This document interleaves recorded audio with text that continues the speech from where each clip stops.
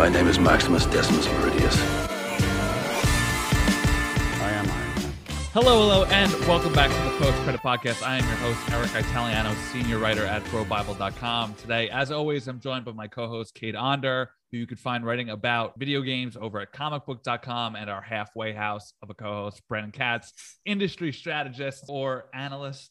Strategist, analyst, offensive coordinator over at Parrot Analytics. Today, we have an absolutely packed show. I am thrilled that I've got the whole squad here. We are talking about James Gunn being named the creative co-CEO and co-chair of the newly formed DC Studios, trailer for Ant-Man 3, Damon Lindelof, Star Wars. I know Brandon is probably particularly excited about that one. We've got a little bit of Cade's Gaming Corner this week and a potential IP contract dispute over naming rights to said segment. And then we are breaking down House of the Dragons season finale. I'm going to try to gear the conversation more towards the season as a whole. Finally, we're going to review Black Adam and then my interview with The Rock, which I'm sure a lot of you have probably already seen.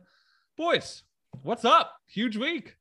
Yeah, I mean, all of it kind of in the last couple of days too. Like, other than that, like, it was kind of like normal, but now it's like back to back bangers of awesome news. No bad news, really.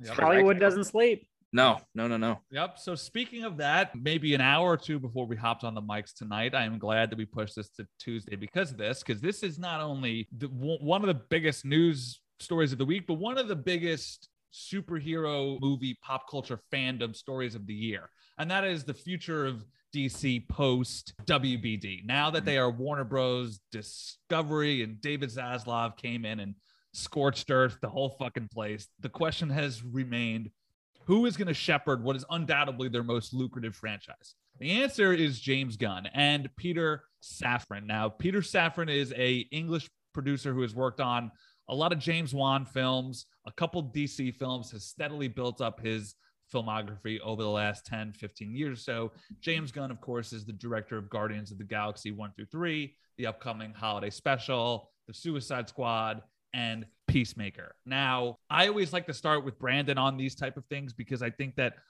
we can talk all day about, oh, James Gunn knows how to make Outcast cool.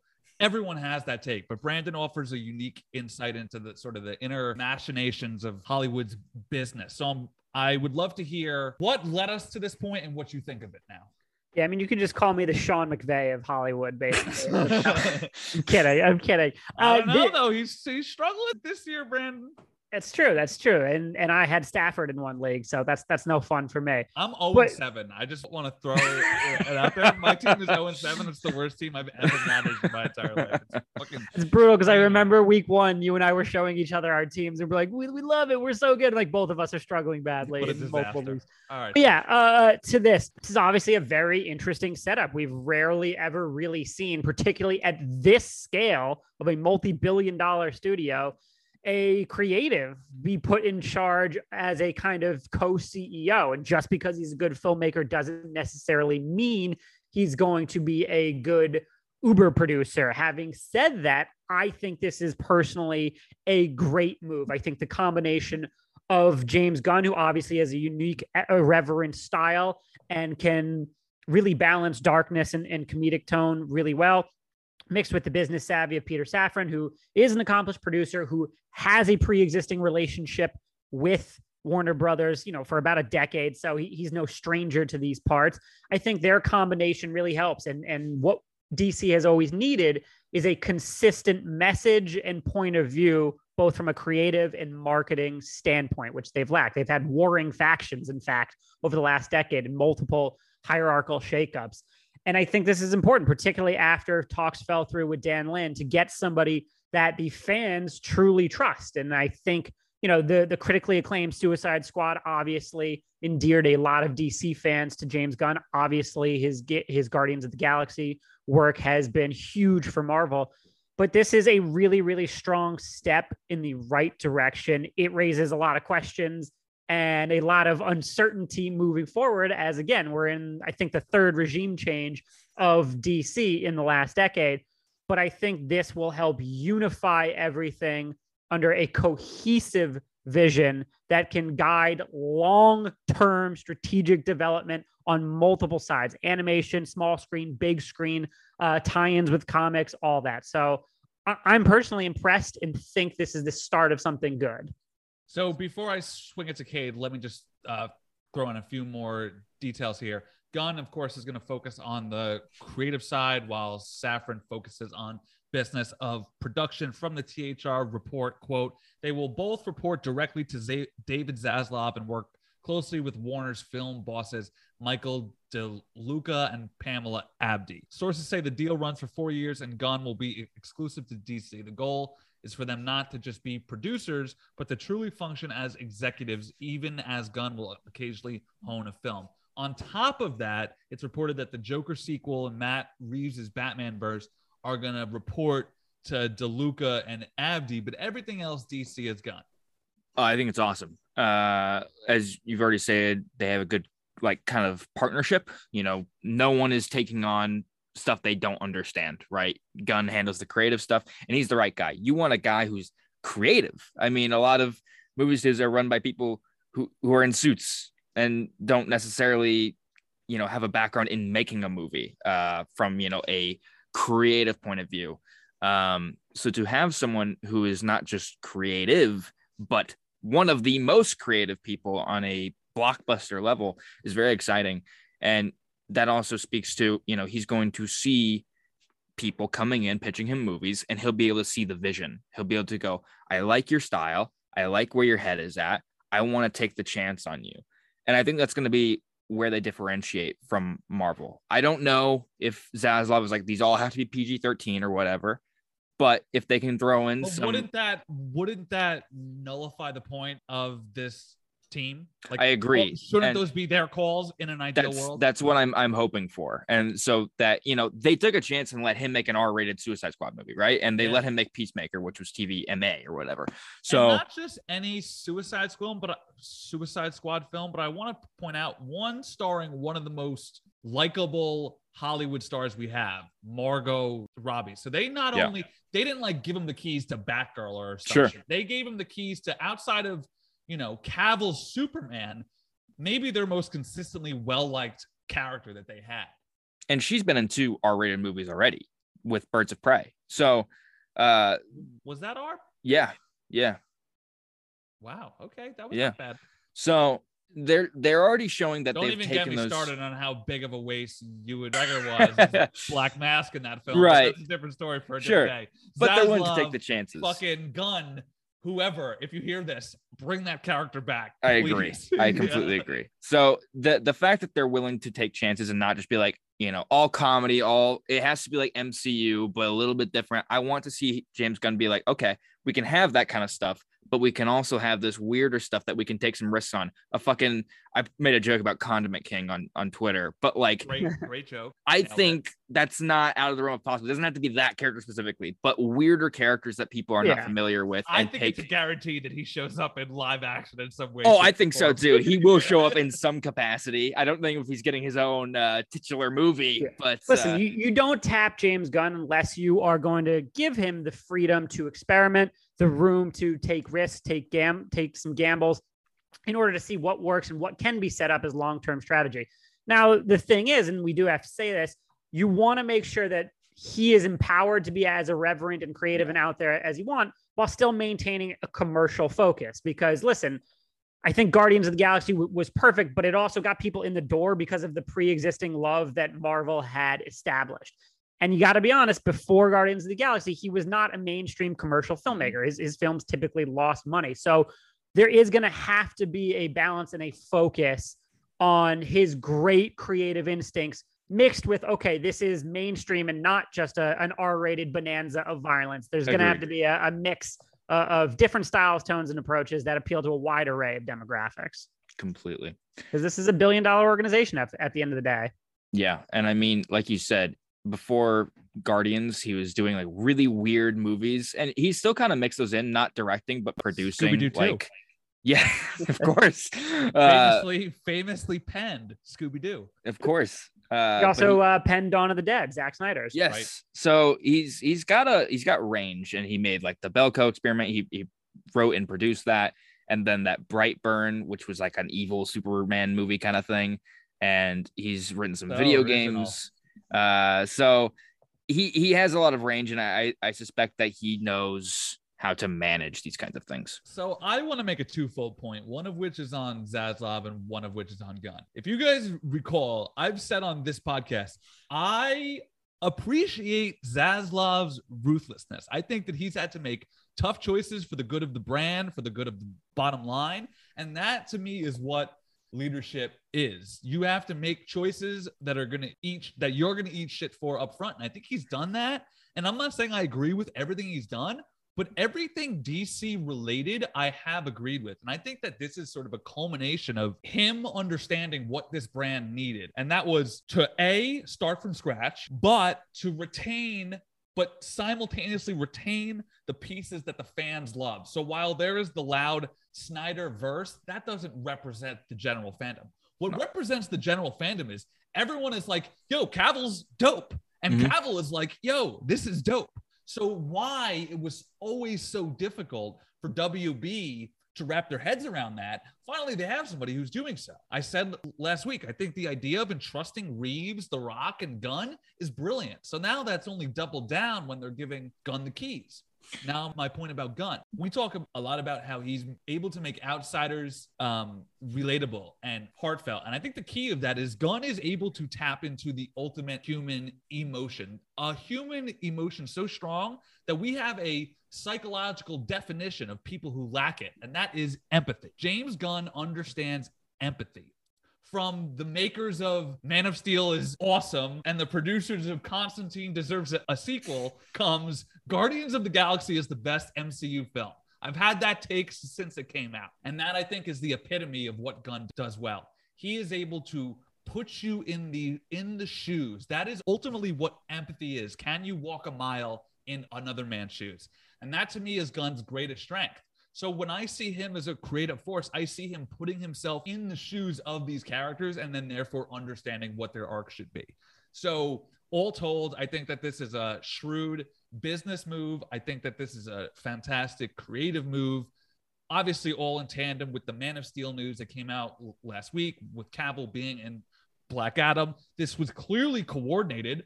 I should mention that this also came out the day that the Guardians of the Galaxy holiday special trailer dropped, which I don't even know what to make about that. That's probably a question for B, or maybe that's a hits bong theory. I don't know what that is, but it looked like it leaked first, and then they released it. It leaked? I saw a couple hours ago. Yeah, because it wasn't on any official channels, and yet it was surging through Twitter. So I think Kevin Feige was probably like, yeah, screw it. It's done anyway. Let's put it out there. All right.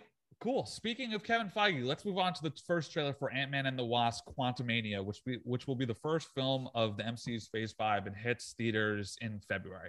One word answer. Does this look good? Brandon.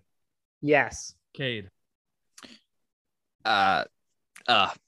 Cade going and I'm going no. So I have serious concerns about this, least of which being it appears to be a 85% CGI environment for a franchise that has had notorious CGI environment struggles over the last 2 years. Cade, I saw you caught some shit for people being like, oh, well, the effects aren't done. Yo, we have a backlog of evidence. Thor just came out 3 months ago. That movie was in the works for years. So I have a huge concern with how they look like 2D characters pasted on front of like a screensaver. It really throws me off. Positively, the Ant-Man films tonally have always been fun, right? Yes. So I feel like applying that tone to a more almost sci-fi aesthetic gives it a sort of Guardians of the Galaxy-esque flavor that I might enjoy, because they're taking the tone of Ant-Man, but implying it to sort of world-ending stakes. Not quite. So I think that this film is going to be fun, but I have serious concerns about sort of set pieces and how it's going to look. And what feels like a cobbled together nature, like the ultimate reveal is Kang, which is technically a character we've already seen. It was a different character. What? It was a different character. The one who watches was not, or whatever, the one who stays, whatever his nickname was not Kang. Yeah, but that's purely It's not. It's a completely semantics, different. Brandon. Just like Sylvie and Loki aren't Let the me same. finish my point. And that the big concluding line drop is him saying Ant-Man and Ant-Man being like, huh, that's me. Like there's just something for a phase 5 starter. I feel like that is what this film is constructed as being, and not as being a good Ant-Man film. Like I could almost guarantee you that Kang is going to have as much screen time as Black Adam did in his own film. And then the final sort of point that I do want to make about something that I like is I love the idea of Janet Van Dyne being terrified because she was saved from the quantum realm, of being terrified of what's down there. I find that turn it off scenes always work. Cade, Spider-Man 2 has an iconic one. And anytime you see a bunch of like heroes panicking over their own creation and needing to frantically turn it off, I'm always in on that. So I'm in on the construct of them getting to the quantum realm. I'm of course in on the character of Kang, but I am getting a very Love and Thunder vibe from this first look. Yeah, I think the reason why is like I feel like the writing will be there. Like even though it's lighter, the darker moments look pretty scary. I don't know if you guys saw the leaked Comic-Con trailer. It's a bit different than this one. But that one was pretty heavy towards the end of it. So I'm very interested in how they'll juggle the tone. And so far, it looks like it knows how to balance itself. But my concern lies, again, with the visual effects. If you're going to sell me on this big, grand thing with the quantum realm, it needs to look, one, distinct. Doesn't look like anything. It looks like generic sci-fi shit. It looks like Guardians films. Yeah, it just looks, I don't know. It doesn't have an identity, and that's concerning. And that the messiness of how they are just continuing to let these visual effects get worse and worse and worse, and showing it out the gate to us like that. Like, hey, here's your first impression. First impressions are everything. This is what it looks like. And I know it'll get slightly better, but we have learned over the last year, especially, that it doesn't get significantly better. So I'm concerned, but I'm hoping at least at a writing level, it'll be solid. Jeez, when did you guys get so cynical and party pooper? Oh my On the last God. year of shit that they've put out. Yeah, First of it is all, honestly. I think the CGI concerns are overblown.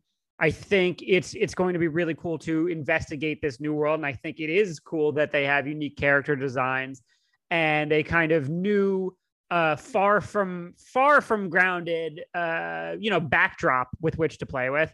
I think this movie is going to be Jonathan Majors' true like coming out party in a mainstream blockbuster way. I think the careful way they introduced Kang here, who is completely different from who we saw in Loki, and that's an absurd statement to make, is going to loom over this film largely, particularly as we know he is going to be a shadow cast across all of the multiverse saga. And to have his talent there, to be offering this shady, mysterious, all-knowing figure, to be offering what could be a complicit deal, is interesting stakes and interesting character dynamics to me, and is a great way to, I think, introduce Kang as a Loki-esque figure in which 1 minute he's stabbing you in the back, 1 minute you love him, and you're never really sure where you stand. I think that's going to be awesome. I'll throw into that the likely emotional stakes of what I expect to be Hope Van Dyne's death in this movie, to not only liven up the kind of depths of feeling in what has otherwise been a decent but surface-oriented franchise in Ant-Man, but also getting out a questionable actress from the franchise. I think it has all the makings of a trilogy capper that is the best in the series. Sure. And it has far-reaching implications for the multiverse saga. Yeah. So on that point, let me just point out some plotting things that came up in the trailer. Kang, who seems to imply that he has crossed paths with Avengers in other timelines, which of course is a hint at Secret Wars, has like a Dune-sized armada. Mm-hmm. I think that is sort of the beginnings of the Kang dynasty plotline. There's a theory out there that Miss Marvel's bracelets and Shang-Chi's 10 rings will be pursued by Kang for some sort of quantum realm multiversal technology purposes. And then there was no appearance from MODOK, who has been confirmed to appear in this film. any thoughts that you guys have on those? I think it's interesting if that theory is correct, that they're almost kind of doing the Infinity Saga again. Not quite, but like structurally, the idea of like the villain has to go collect things, and they've been introduced previously, and they could, cause some sort of catastrophic weapon of some kind. I think that's cool. I'm still curious. I'm hoping that's the case, maybe, just because I'm still most curious out of everything from Phase 4 about the origins of the 10 rings, because they made it a point to raise that importance and to note that it's not vibranium. It's older than whatever else they were comparing it to. And so I think that's a really, really curious, cool angle. And again, Shang-Chi was largely standalone and self-contained for much of its run. So interweaving him back into the mix is going to be a very, very cool challenge. All right. Oh, Kate. Sorry, one last thing. I think, remember, there was a post-credit scene at the end of Shang-Chi that has not been resolved up to this point with Hulk and Captain Marvel. Okay, yeah. So, yeah, that would be interesting. I'm hoping we learn more about that. All right, so for our next topic is basically confirmation that Damon Lindelof's Star Wars is going ahead. He had a writer's room over the summer. A director's been nabbed. I didn't write down their name. I'm sure B might know it. B, you are both our preeminent Star Wars and Damon Lindelof fan on this podcast. It's true. So what a crossover. I'm going to give you the floor, sir. Yeah, I mean, obviously, I'm excited about this. I tweeted this. No doubt that Damon Lindelof's feature film work has been spotty. He has contributed to scripts that had multiple writers, such as World War Z, such as Prometheus, such as Tomorrowland. And, I think you can have legitimate qualms about all those films, if not even more criticism. But his TV work has been pretty much unparalleled. Yes, the ending of Lost was brutal, but at the end of the day, that was 15 years ago. He's more than made up for it with The Leftovers, with Watchmen, which are arguably, top 20 series, top 25 series all time, if not higher.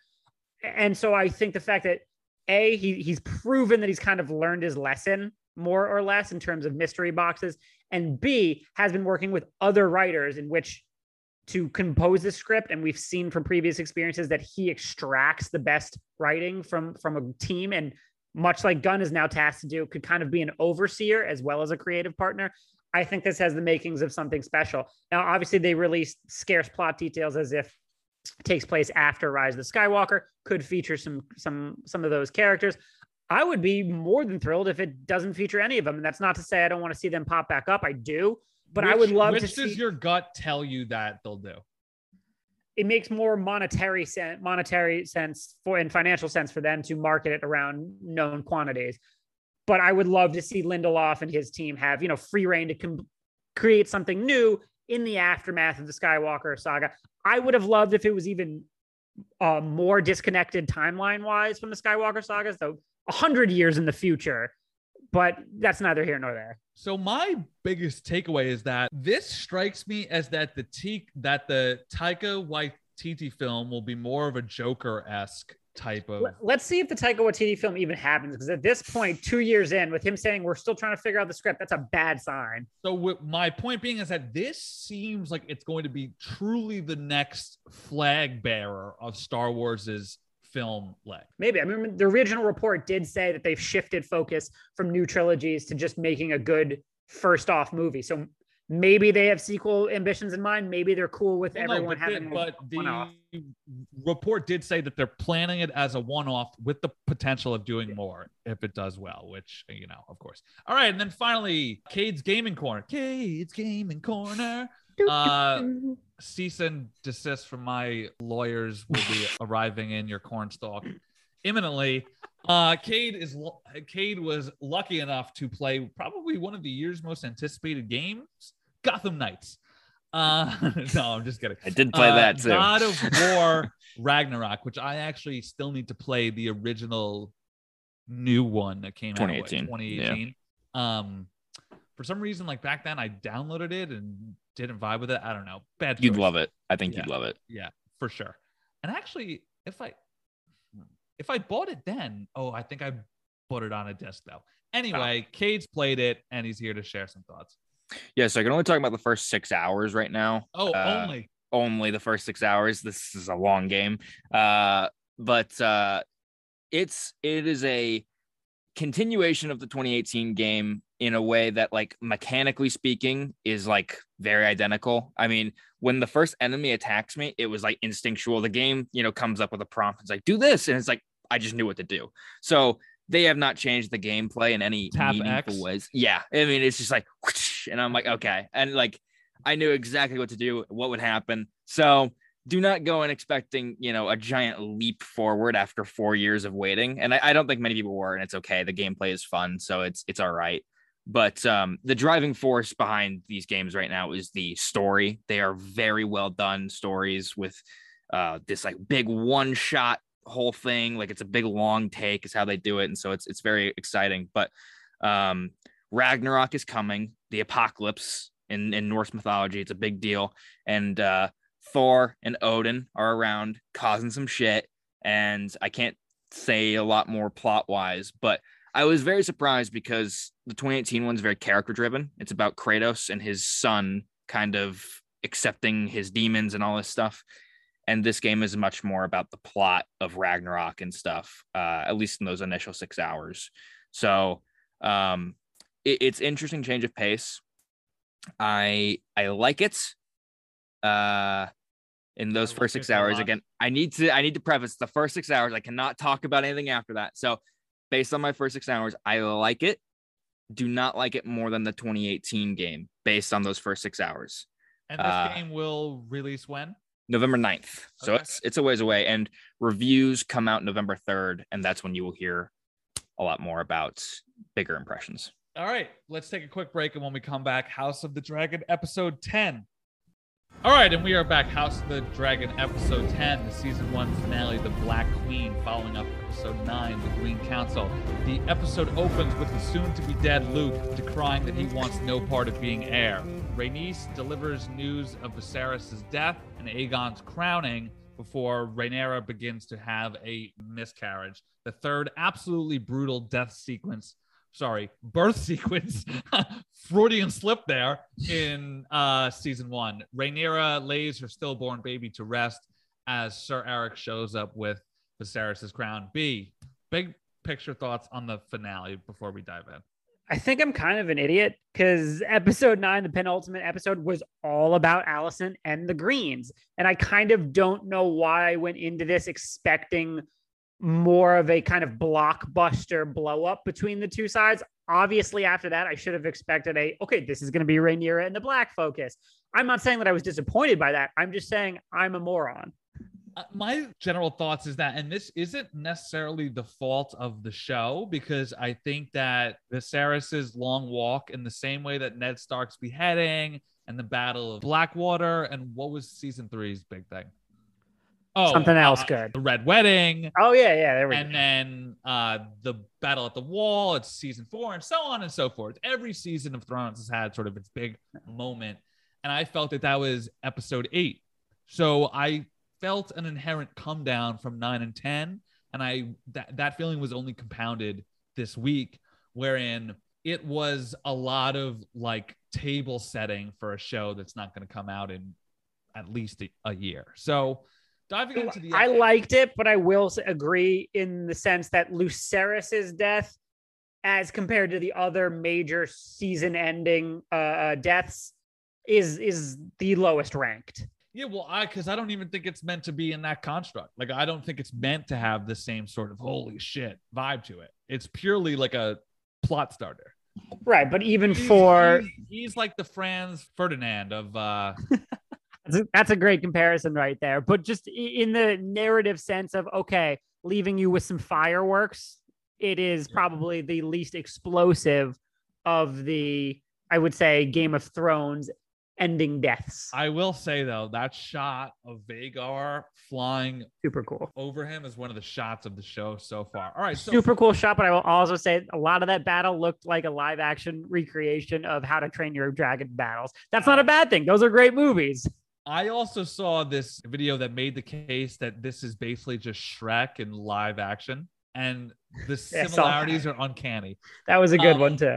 So I think as Luke sort of gave the speech to his mom about wanting no part of this shit, I think I finally wrapped my head around the point this show is trying to make. And it's that like the seeds of war can fester the seeds and the roots of war can fester and grow for over decades, but they could bloom in an instant, and often over stupid things like a miscommunication or a rabid animal not doing as it's told.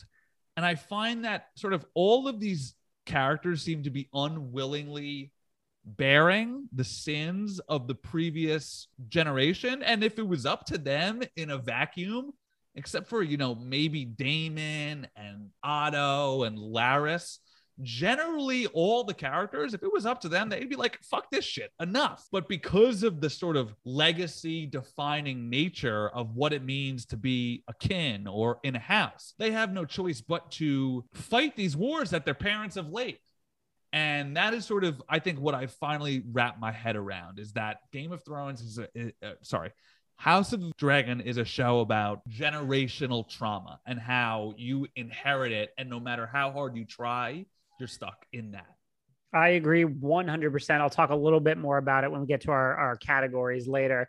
But yeah, this show is about the absolute failings that the patriarchal power system lead to, and how it not only leads to issues with women in this world, but big issues with second sons that contribute to everything that you're saying. Because every second son in this, Otto, Damon, Vaemon, most of the kids, has serious issues.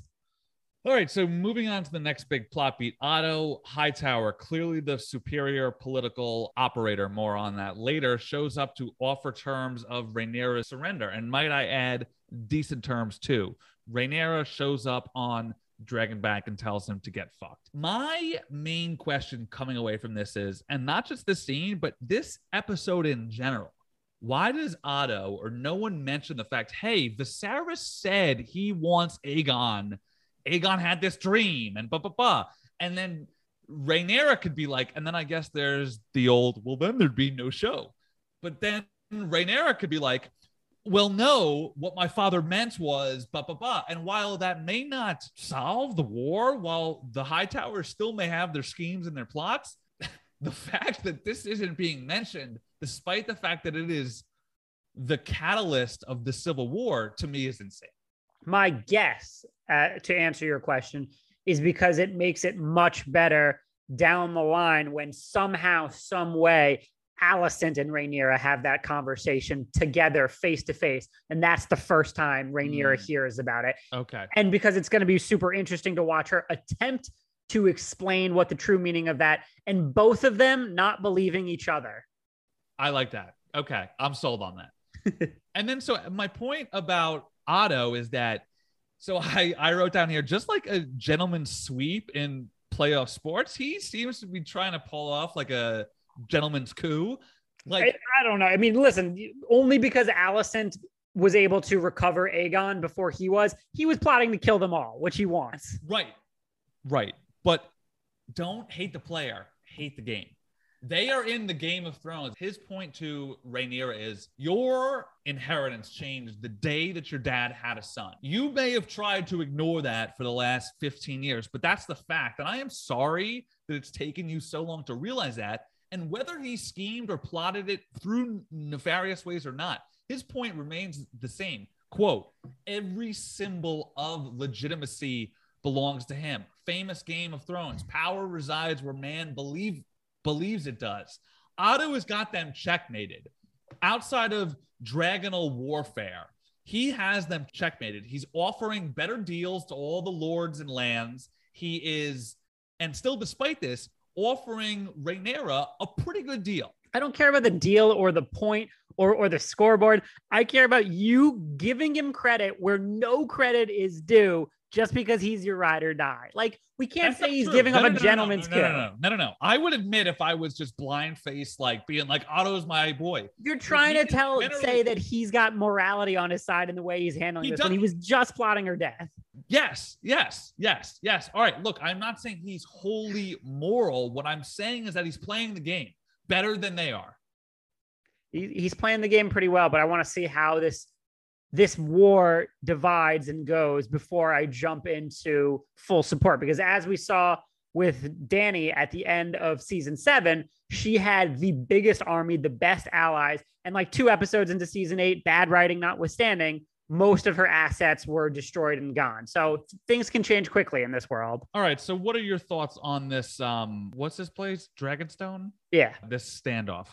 I think it's a cool recreation of her standoff with Daemon earlier. It's an obvious parallel callback and shows how far she's come in terms of power and leadership and the way she approaches conflicts. I think my big thing that I've said on this show and tweeted about multiple times is that no one has really shown a capacity for smart leadership in terms of who's really a viable candidate for the throne.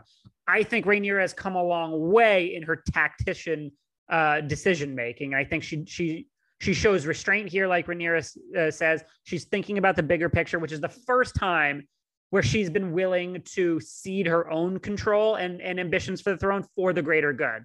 And again, we have not seen anyone really be morally worthy of the throne. That was a step in the right direction.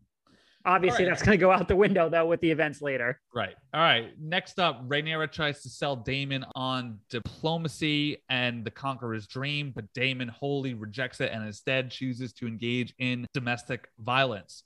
Corlys survives his wounds only to get his ass chewed out by Rhaenys, who officially declares for Team Black. Understanding that a happy wife means a happy life, Corlys, who allegedly finally defeated the Triarchy, agrees and declares for Rhaenyra and offers his naval excellence. I thought the Corlys scene was hilarious. Him being like, I've been thinking about it, and I think you're right. I think we should just enjoy being grandparents and having our grandkids.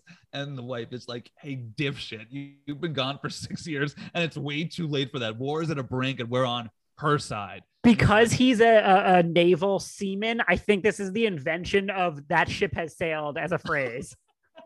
Exactly. You could see it on his face. He's like, shit, I really should have come to this realization 6 years ago. Or at least like written a letter or anything. No, but look, it's a huge get for Team Black. He comes in and immediately is like, the Triarchy is squashed. The Stepstones are ours. Here is my naval plan, and sort of adds a level of tactile strategy beyond Daemon's vague burn them all plan. Yeah, and I think they handled Daemon well here. Not the domestic abuse, obviously. They've consistently told us time and time again he's not someone to root for. But I think one reason he gets so enraged is that we all realize, along with Daemon, that Viserys never told him about Aegon's prophecy.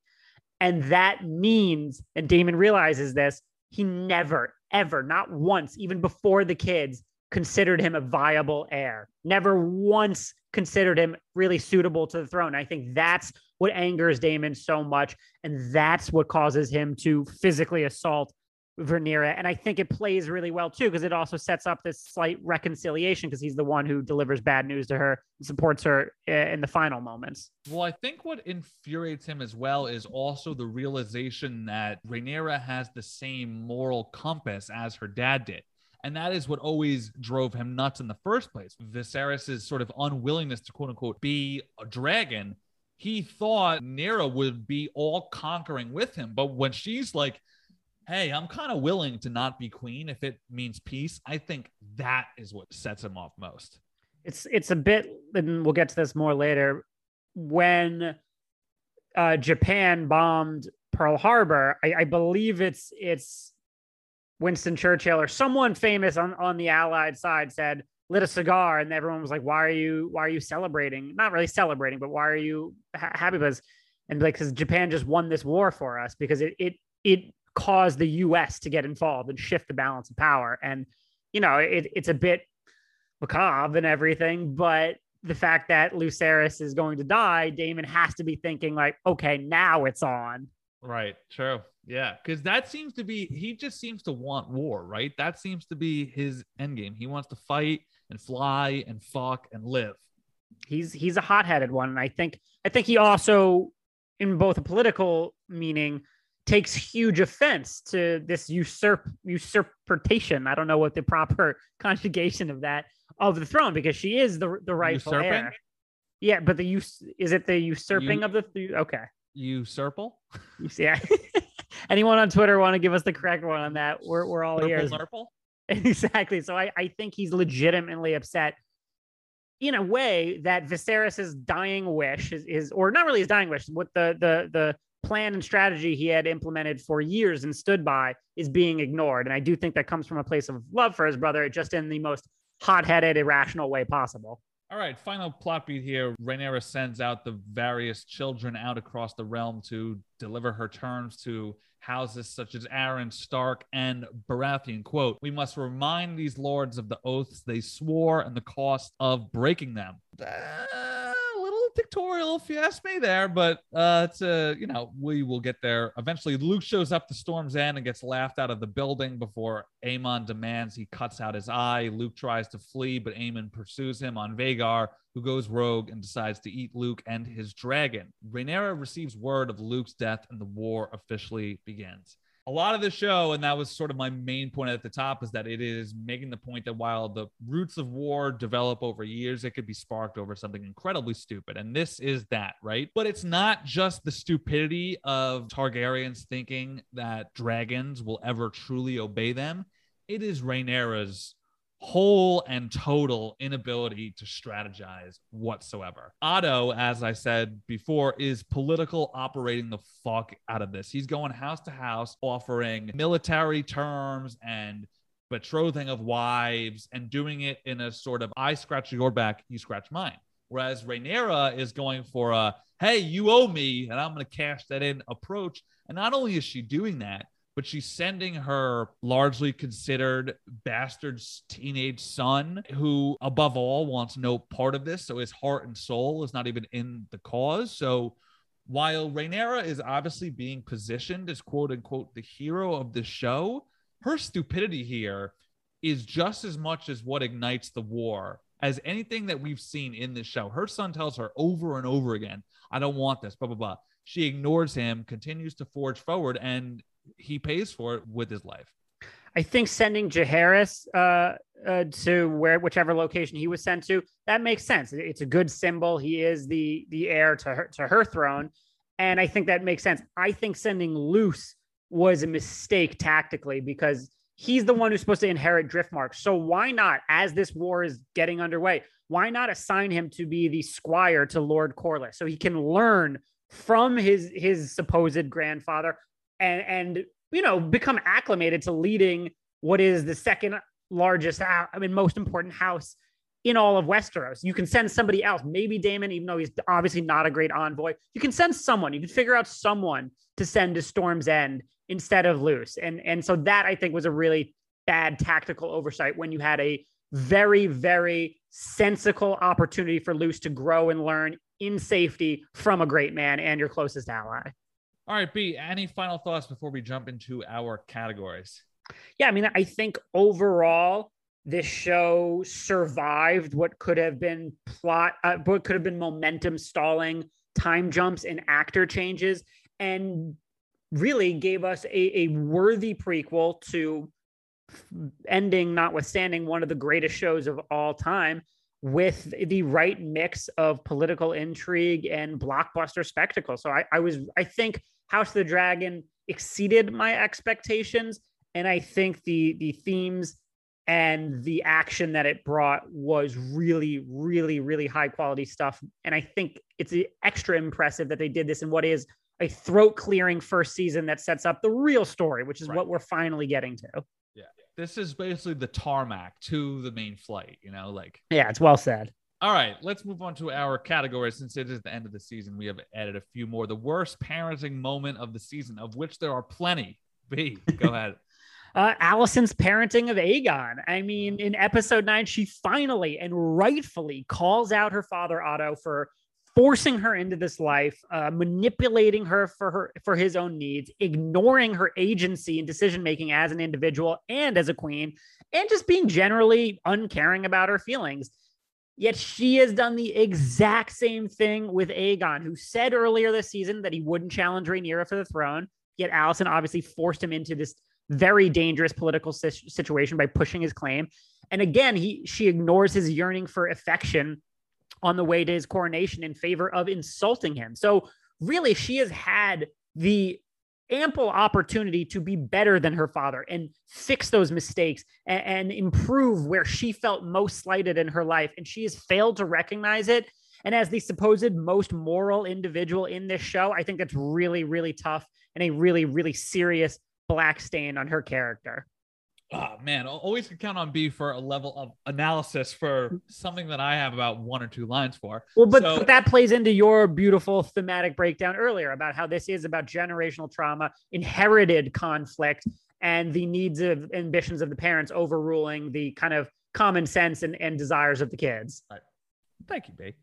There you go. All right. So mine is twofold. One I just touched on is Rhaenyra sending Luke to Storm's End, just complete lack of foresight and situational awareness, so like ability to read the room, et cetera, et cetera. These are pride-driven men, and to send a child to be like, hey, do as you're told is just a wholly stupid move. I don't know why Daemon didn't see that coming, considering he's pretty much the stereotypical quote unquote alpha male.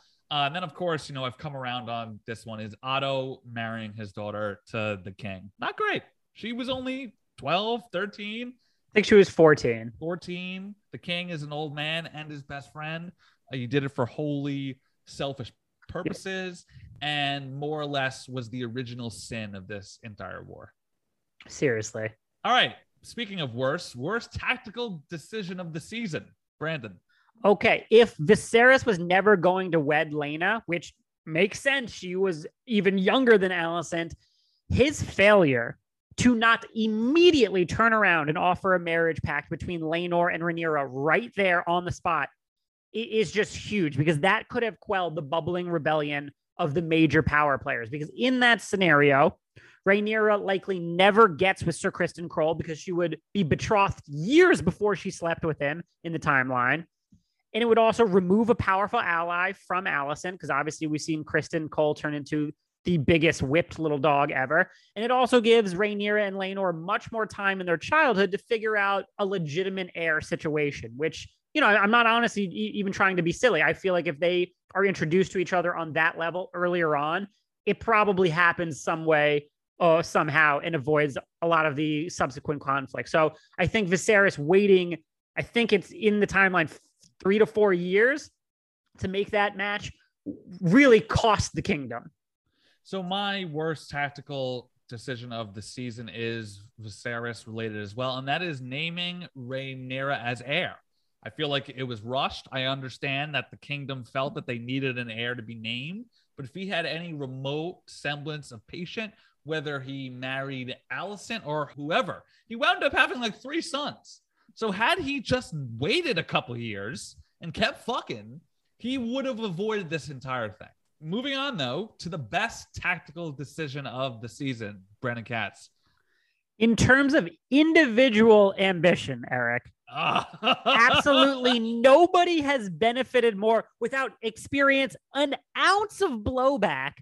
Nobody's benefited more than Larys Strong, who is now Lord of Harrenhal, the Queen's personal spy master, and is making inroads with Otto Hightower at the same time without suffering one setback, one knock on his personal wealth and franchise. So he's sitting pretty right now, and he's getting feet out of it. So, he's crushing it in his world.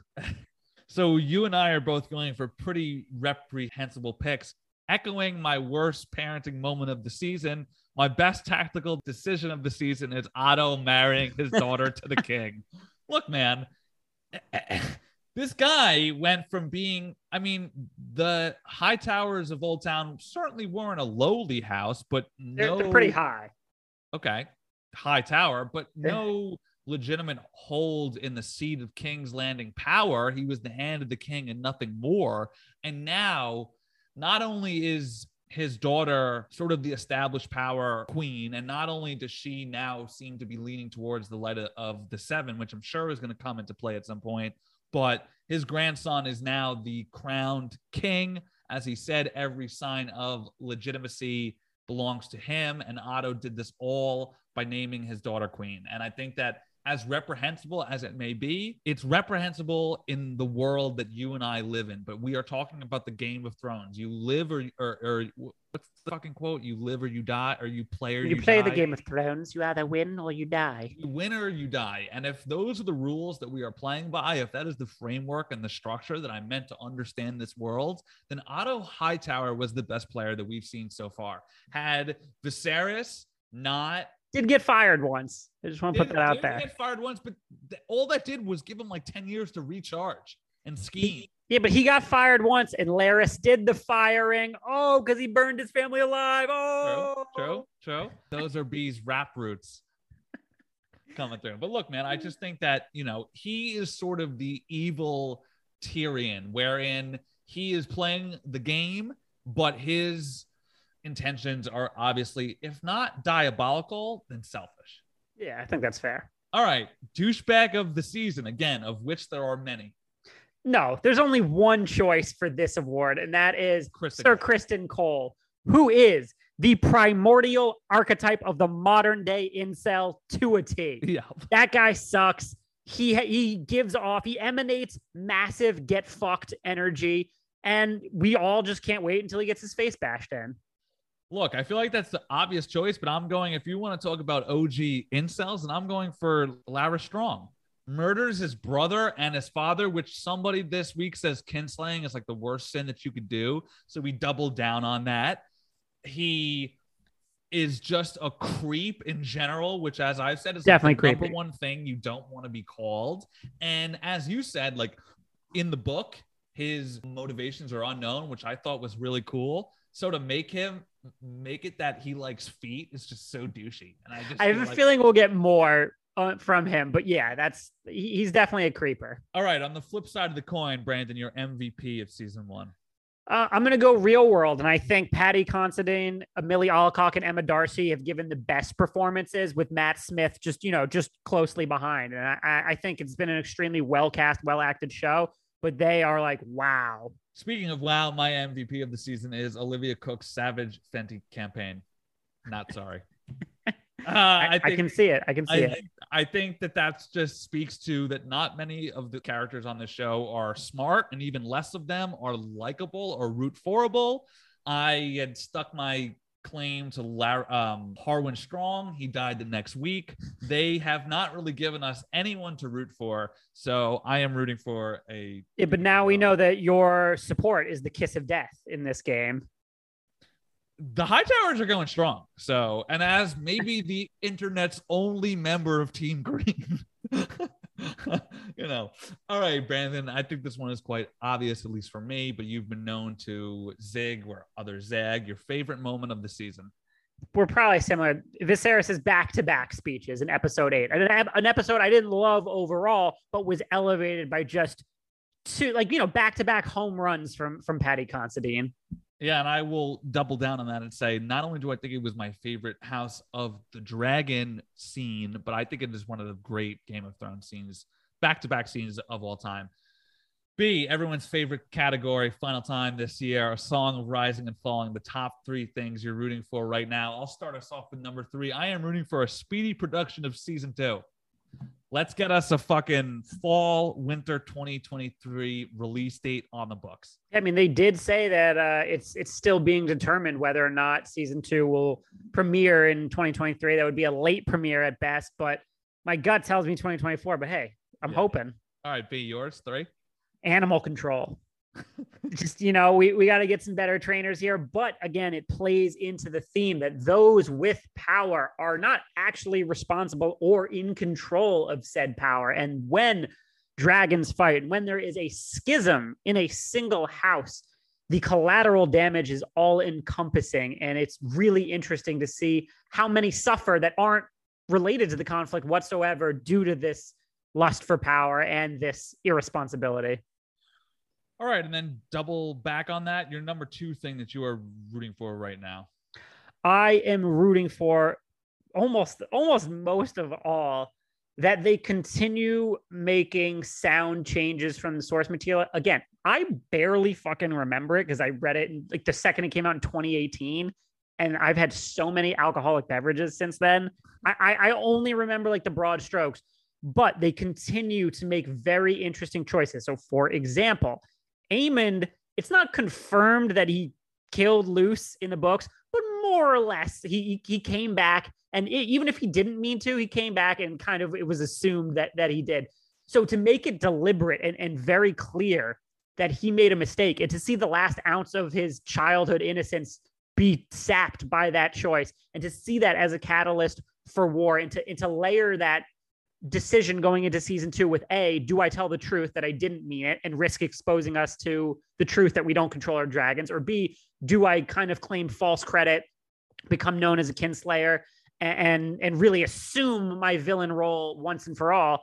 That's a great thematic pivot from the source material that makes Aemond so much more interesting, that makes my anticipation for season 2 storylines so much more interesting. So much like the early season of Game of Thrones that made deviations from the books that were good and positive, I hope that trend continues. Yeah, from what I understand, the House of the Dragon show has made basically every character less black and white and a lot more gray.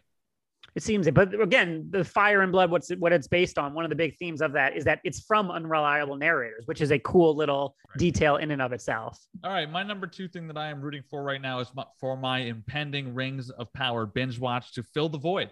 I've not watched a single one yet. I've backlogged them all, and I'm probably going to binge watch them in the next week or so. And I hope it's just as good.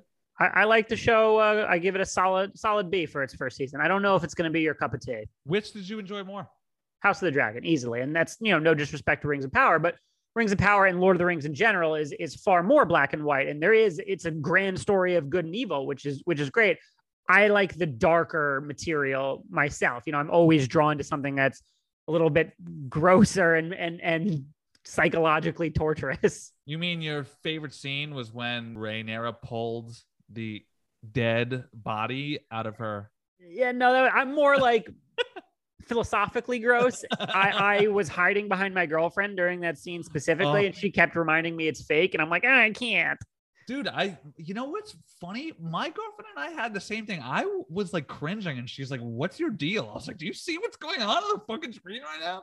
Exactly. All right. The number one thing that you are rooting for, Brandon Katz, now that House of the Dragon season 1 has come to a close. I am rooting for continued quality expansion of the Game of Thrones franchise. We know that there are several more ideas in development. That doesn't mean they're ever going to get a green light or even a pilot order. I think most likely the Tales of Dunk and Egg, of which there are 3 novellas, A Night of the Seven Kingdoms, out available, is probably going to be the next adaptation. That's a very interesting story. It's obviously got a bunch of source material that they can go off of. I think the proposed animated spinoff about the Empire of Yi Ti, which is based on Imperial China, for HBO Max, I think that would be super cool. Obviously, a huge genre expansion for the show, branching out into that territory. So I just hope that HBO continues to take their time, which they obviously will, because they sunk $30 million into the Naomi Watts Long Night pilot and didn't move forward with that. So they are clearly committed to taking their time to get it right. And I just can't wait to see what else the Game of Thrones franchise has to offer. And also, they should totally get into movies, because a Robert's Rebellion or Aegon's Conquest movie would crush. Okay. I love all that. My number one thing that I am rooting for right now is a Patty Considine Emmy nomination. I think it's deserved. I think it's one of the great Thrones performances of all time. That episode 8, Walk to the Throne, and speech to his family lingered with me for days. And that rarely happens to somebody, I think people in general, but somebody who covers and consumes so much pop culture, for my thoughts and feelings to revolve around like one guy's body posture and speech was just incredible. And I hope that he gets his flowers. B, while I've got you, thank you so much for these last 2.5 months, man. It's been great to have you back on the show, brother. Thanks for having me, man. I really appreciate it. Post-Credit Pod will always be my home. Exactly. And I hope that even though House of the Dragon is over, you will continue to grace us with your knowledge as much as you can. I appreciate that, man. I'm looking forward to it. All right, buddy. Now we're going to swing over to a breakdown of Black Adam. I was a slave until I died. Then I was reborn a god. My son sacrificed his life to save me.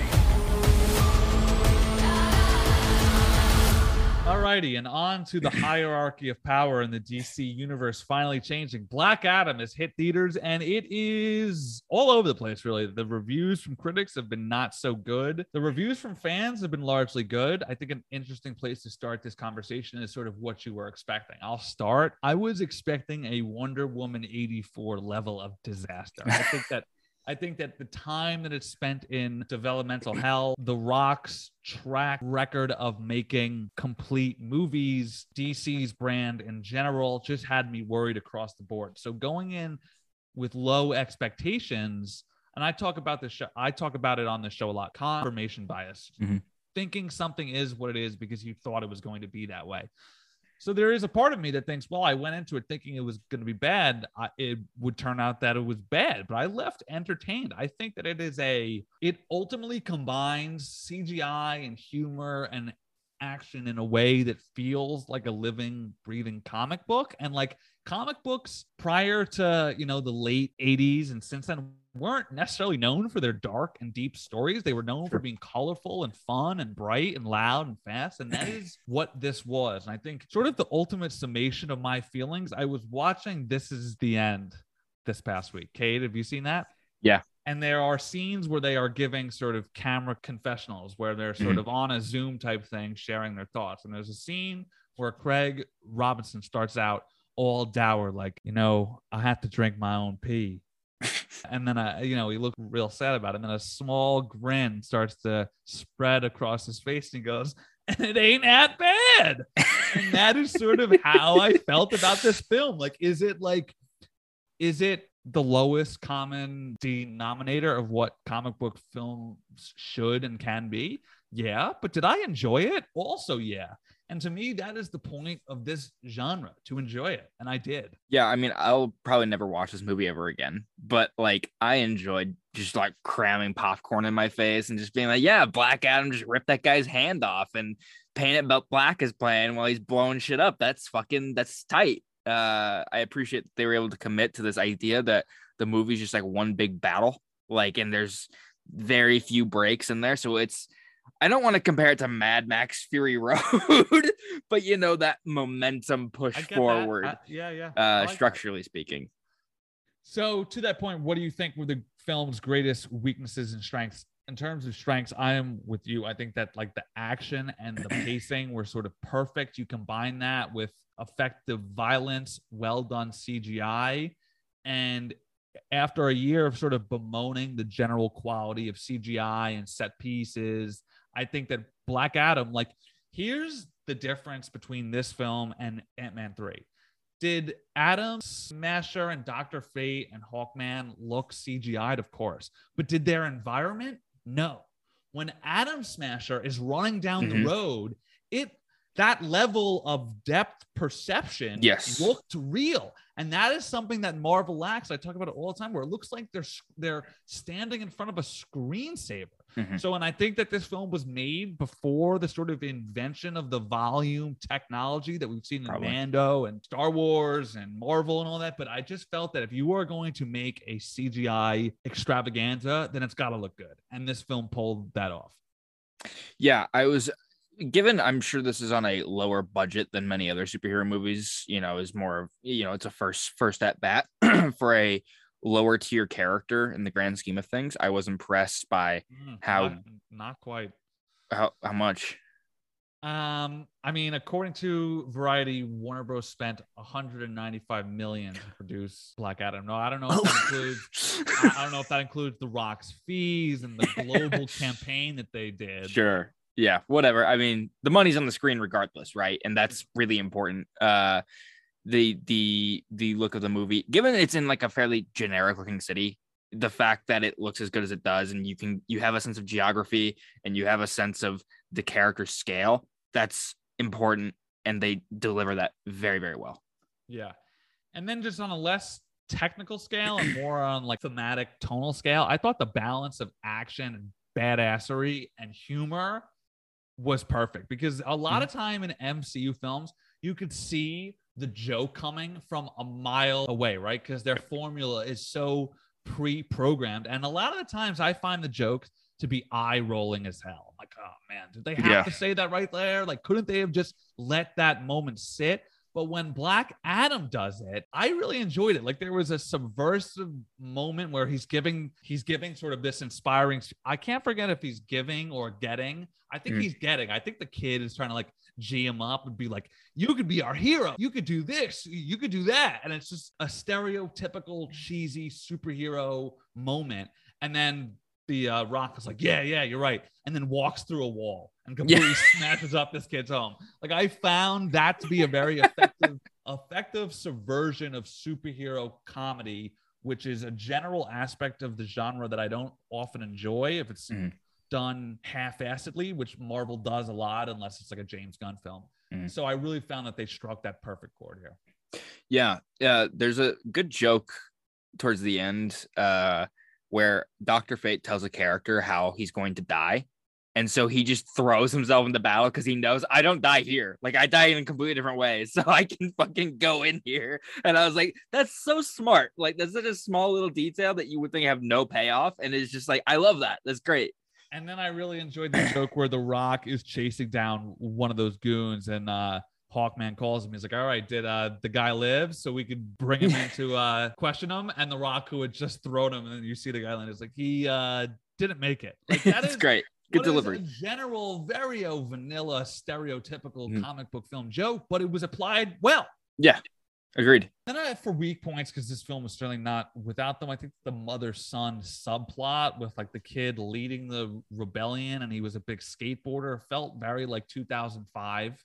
Very makes dated, sense, which I felt was like a echo of the fact that this film has been in the works for 10, 15 years. And then just to that larger points, there were just dated superhero tropes in general that I felt added a level of corniness that had this not had those, like had the kids subplot been wiped out, this would have truly been like a dark anti-hero film. But everything with the kid and the family, which I guess you need in order to make Black Adam relatable in a sense, but I also found it simultaneously to be the film's worst part. I agree. They're clearly trying to find a way to shoehorn in Black Adam as like, he's not a villain necessarily. He does things in a different way than everyone else, but he has a heart. He has a desire to protect people. Just his means are different. The point that they're trying to make is he's a result of nature and not nurture. Like, I his agree. person is good, but the world around him made him this fucking beast. So all he needs is some guidance. Speaking of The Rock, what did you think about his performance? I found it was a very wise choice to sort of basically make him a supporting character. Like, structurally, Hawkman is very much the lead of this film. And they give The Rock the sort of Arnold Terminator treatment where he's a man of few words, carries a big stick, and when he does talk, it's short, brief lines said sternly. And I found that to be an effective way to use The Rock. Does it sort of nullify his Rock charisma? Yes, but we've been talking for 10 years how The Rock does the same film over and over and over. So for him to, take on a genuinely anti-hero role, I found that worked. I found that them not putting the dramatic, he does some great facial acting in this, like the scene, like him watching his son die and all that stuff. So they do put the dramatic weight on him kind of, but they don't put the narrative weight on him. He's not the one explaining, oh, I've come from Kahndaq and like it's done through a flashback. He's not like tasked with sort of the what's the word for plot when you explain plot? Exposition. Yes. He's not tasked with that. He's just there to look cool and sound cool. I think that was a very smart way to use him. And then furthermore, I'd say that the performance was sort of further buoyed by the twist, which probably you should have seen coming based on the trailers. But I was actually genuinely surprised to find out that it was his son who was the one who was like Kahndaq's savior and that he got his powers from his son. So I think that all of that combined to make a genuinely compelling hero. Well, yeah, I thought it was funny because in the opening of the movie, you see a large man who somewhat sounds like The Rock come up next to his son. And I was like, what's going on? I was really confused. I was like, wait, is that not The Rock? And then you see him later and he's got this like huge head on a smaller body. Yeah, that was so funny. That was very so funny. But yeah, no, I completely agree. Structurally, this movie is very interesting. And I think it was smart to put the emotion behind Dr. Fate and Hawkman. I think they are richer characters with a lot more going on, and are obviously a part of this modern world. So they have a better understanding of superheroes and whatnot and where this guy comes from. We've seen the fish out of water story many, many times, especially in the DC universe with Aquaman and Man of Steel to some extent. So it's good to approach it from a different angle. It does make me wonder how they will handle Black Adam in future movies. Will he still kind of be not secondary, but not giving big speeches and having a lot of lines? It wouldn't surprise me if, because this is tough, right? You don't want to see DC fall back into their same habits of shelving. You know, it's been 10 years and there's still been no Man of Steel 2. So you don't want to see them go that long without a Black Adam sequel. But I think the most effective way to use him would be a side character. The Rock is known for leading everything he's in. Mm-hmm. We haven't seen him in a team dynamic where he's bouncing off someone since, I don't know, Fast Five. And that's maybe one of the most exhilarating films of his career. Yeah. So to see him have a charismatic counterbalance, I think would be thrilling. So does that mean that I am in on the idea of a Black Adam versus Superman film? No, because I feel like we've seen that trope a million times. Yes. But I would like to see Black Adam deployed in the way they deployed Batman in Batman v Superman, where he's the pseudo villain, but they don't create the marketing mess around it and call it Superman, Black Adam, Rebirth of Justice is Dawn, you know, some bullshit. But call it Man of Steel 2, have Superman dealing with some other worldly threat like Brainiac, and then maybe call in a favor from Black Adam, be like, yo, I'll let you leave Kahndaq if you come help me. Sure. Something to that extent. When I spoke to The Rock, he said that while he's been touting this sort of Black Adam versus Superman film, he also told me that that is not the ultimate goal and that they want it to be just a piece of a storytelling culture. Where that piece falls and what shape it takes, I don't know. But I think a key to all of this is deploying Black Adam in an almost Iron Man-like fashion, where Iron Man was the co-lead of Spider-Man Homecoming, and he was the co-lead of Infinity War, and he was the co-lead of Captain America Civil War, wherein he's the storytelling crux, but not the marketing crux, because once he becomes the marketing engine, that's when it's shallow and hollow, right? And if they're building it out as Black Adam versus Superman, that's when we know they're fucked. But if they're able to genuinely engineer a conflict, then I'm all in. Yeah, I completely agree. Like, because right now, like that cameo at the end was not bad or anything. Save your thoughts. Okay. Then I'll just move on then. Okay. All right. Favorite character. Mine is easy. I am a sucker for mystic powers. I think that they remain the coolest. I think Dr. Fate was dope. I think his CGI is another level of sort of how great this film looked. His suit and his mask look awesome. I love how they started the character off being Pierce Brosnan to add some pathos and gravitas to it, but showing the mask sort of float off into space, clearly indicating that somebody is going to take up that role from here on out. I love the way that he was sort of used as the emotional crux of, you know, he's the big death. He's the one who gets Teth Adam out of that prison and wakes him up. So I think that the use of Pierce Brosnan and Dr. Fate was perfect. And then also, while not my favorite character because I love Fate so much, I thought making Hawkman the lead was cool. I think making him sort of like a Black Panther-esque character, like there were very T'Challa Wakanda vibes to his tech and his look and his sort of stoic heroicness that he had. So yeah, I thought that the JSA in general was cool.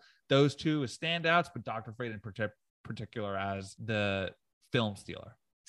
You know, I'm a big Bond guy. So when Pierce Brosnan shows up in anything, whether it be Mamma Mia or this, I'm all in 100%. So seeing him whip ass, like actually care, like it looks like he's having fun and putting some depth behind Dr. Fate is great. Dr. Fate's a cool ass character too. So you hit all the nails on the head there. And then I really liked Atom Smasher. I don't think a lot of people are really talking about him, but I think he's very fun. He has a very innocent look and he's cool. And I don't like Noah Centineo as an actor, but that's the first time I know who he is, but that's the first time I've ever actually seen him in something. They used him right because in all the movies he's in, really, besides this, he's like the hot guy on Netflix, like in high school teen romance movies. But he's like, I'm awkward. I don't know how to talk to this girl. Complete opposite, inverse. And I'm like, oh, this is fun. You can actually act. I like this. He was fun. Very charming. Yes, agreed.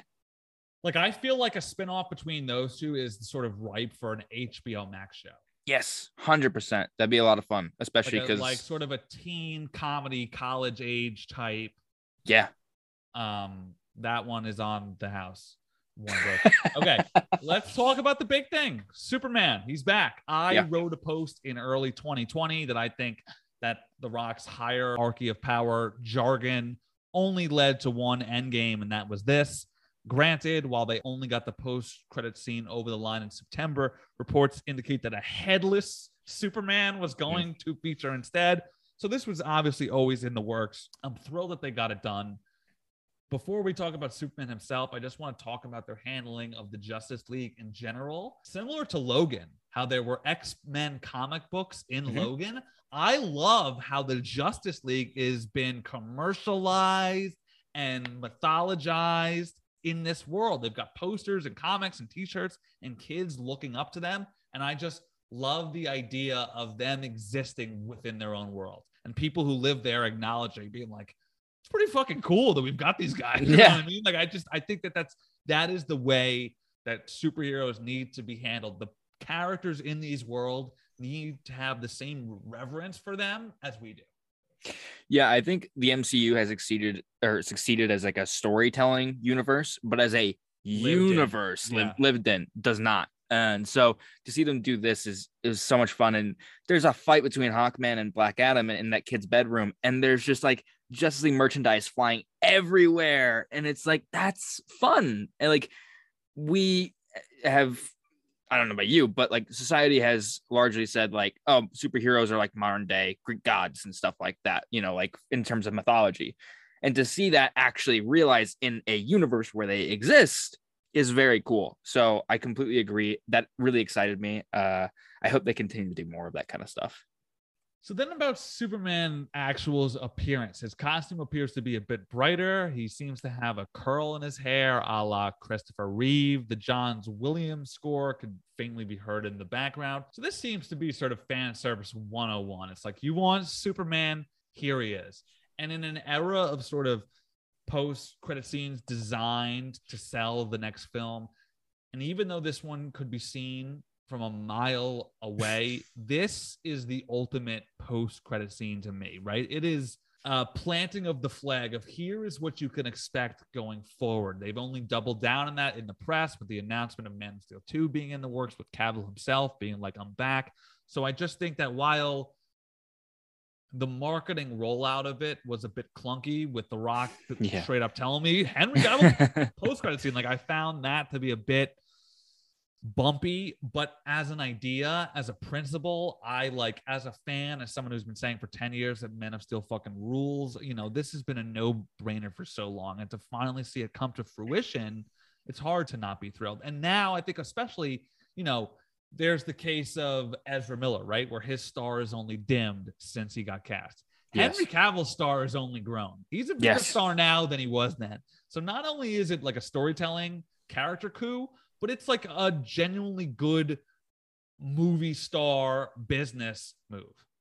Yeah, I mean, last time, not counting Zack Snyder's Justice League, but the last time he actually stepped on a set as Superman was before Mission Impossible Fallout, was before The Witcher, before that Sherlock Holmes shit he's doing, and probably other things that I'm leaving out. So he is a Superman, you know, in Hollywood right now. And so to capitalize on that is not only smart, but logical. And I'm very happy The Rock like fought to keep this, like get this in, and went over some heads, according to various reports, that he went over Walter Hamada and was like, Henry, come on down. We're just going to do it. And that's doing it live. Fuck it, we'll do it live. Exactly. And that excites me for the future of the DC universe too, is like someone who's just like, I know what's best, and I'm going to take this into my own hands if I have to. So, Cade, where does your gut tell you that we see Henry Cavill's Superman next? I'll start. I think that anything other than Man of Steel 2 would be foolish. If DC wants to prove that they're truly going down a new road, the next time we see him needs to be in his own film. They need to fast track that shit, do whatever they've got to do to get it out by 2024 and actually back their word up. Yeah, it's interesting because right now they're searching for writers, as far as I understand. They don't have a director, obviously. So it'll probably be a minute before we see it. I mean, is there a chance? I know they just went back over the summer to do reshoots for The Flash, but this whole Black Adam thing happened in September, apparently. So I don't know if there's a chance that he can show up in Aquaman or The Flash, because what else is there? Shazam, but that's pretty much in the can.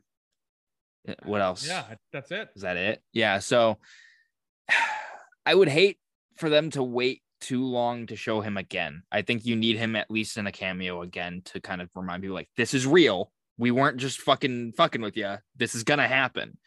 But I don't know what that looks like. I think that the way to do that is to get his film made. I hope so. I just know it takes time, and I don't want them to rush something out that's not good. Right. You know. All right. Speaking of Black Adam, of course, let's swing over to my interview with the one and only Dwayne "The Rock" Johnson.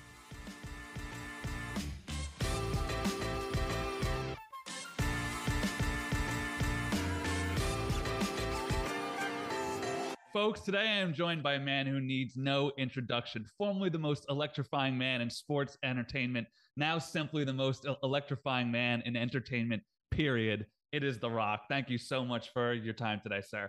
Dude, thank you. So good. Thank you for that amazing intro. I appreciate it. Thank you very much. Oh, yeah, absolutely. So I want to start with your sort of career as a whole. Given the multifaceted career you built, you're clearly someone that's always looking to improve.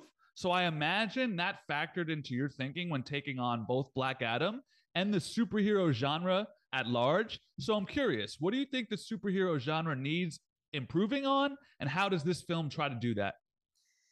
Well, I think the superhero genre, I felt that with Black Adam, we had an opportunity. I just didn't want to make a superhero, supervillain, anti-hero movie that will come and hopefully people like it, and then it will go.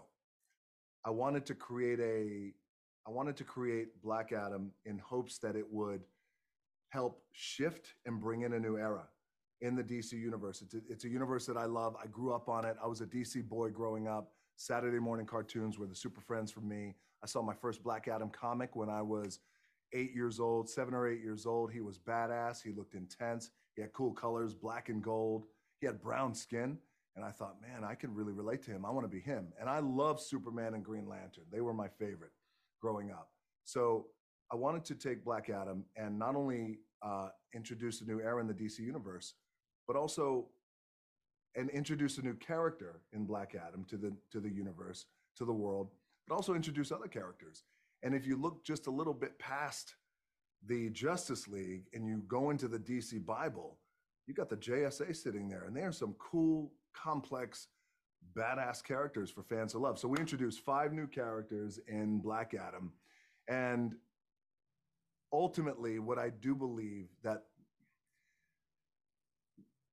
not only I don't want to say the superhero genre. I'd rather say what's been missing out of DC, in my opinion, is fresh characters, new blood, but also just as important, what's been missing is leadership who actually listens to the fans and gives the fans what they want and what they're so passionate about. Because when you get millions and millions of fans who are passionate and wanting something and feeling and just wanting to be heard, and then they're completely ignored for years, not only does that piss me off, because I came from a world of pro wrestling that I wrestled in front of 40 people to 40, 50, 100,000 people. But the key with wrestling for me as The Rock was always listen to the fans because they were going to guide me.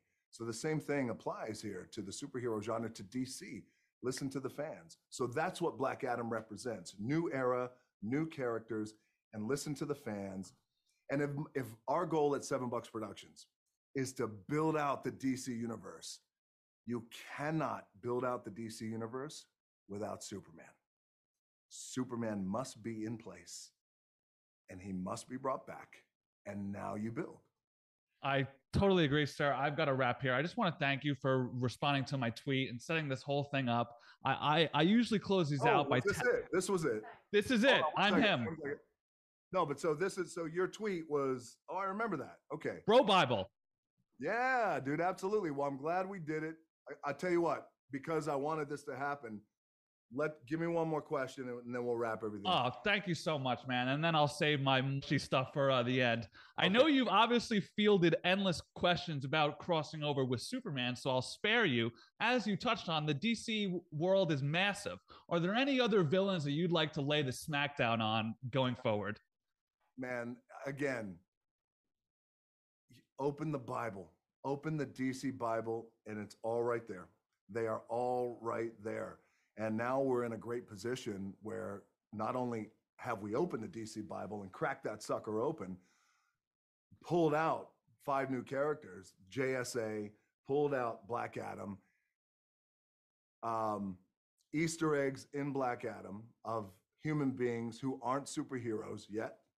So they're all there.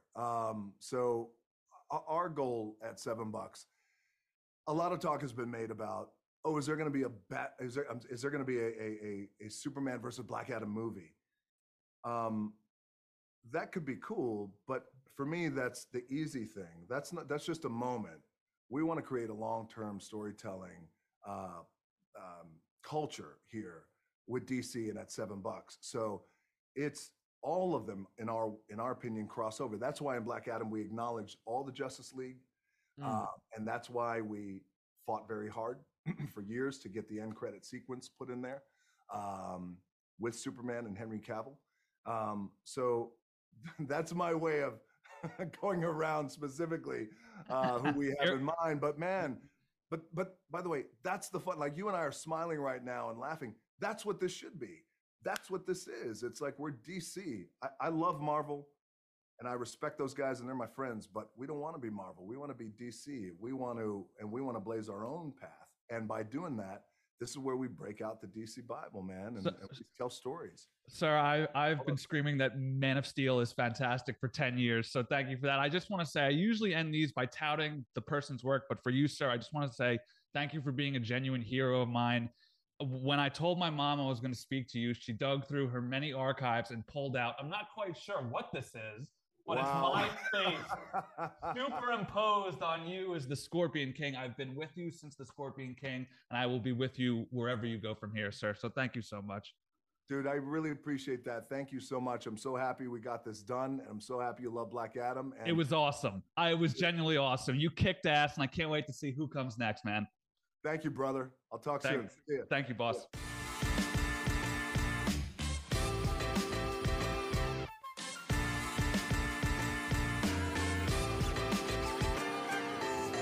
All right. Thank you to The Rock for joining me and fulfilling a lifelong dream of mine. That was genuinely awesome to have the chance to talk to him. I hope you enjoyed that. Thank you to Brandon for joining us for the last few months for House of the Dragon recaps and breakdowns. I will try to get him on the show going forward as much as possible. Follow him on Twitter at @great_Catsby and all the work he's doing at Parrot Analytics. Follow my co-host Cade at Cade_Onder and all of his work at Comic Book. Follow me at Eric Italiano and at PostgredPod. Leave us a review. This Thursday at 11:30 a.m., I'm seeing a little film called Wakanda Forever, which means that social reactions are probably around the corner. So keep your eyes peeled for that. Next week, what do we got, Cade? Next week, well, we can talk more about God of War Ragnarok if you really want to, because like I said, the reviews will go live and I'll be able to talk Andor, a little more. Maybe now we could catch up with Andor. Been watching that at all? Or? I'm a little bit behind, but how many episodes are there left? I think 8 comes out tomorrow. And there's what, 10? I don't know. Or 12? 14, actually. What the fuck? Yeah. Yeah, I guess there's not a whole lot happening next week. On Andor. It'll be Halloween week, so that's this coming weekend. Yeah, dude, unfortunately, October fucking flew by. Yeah, I saw a tweet that this October didn't October as much as past October's did, and I think so. Yeah, I agree. All right, y'all. We will talk to you next week. Peace.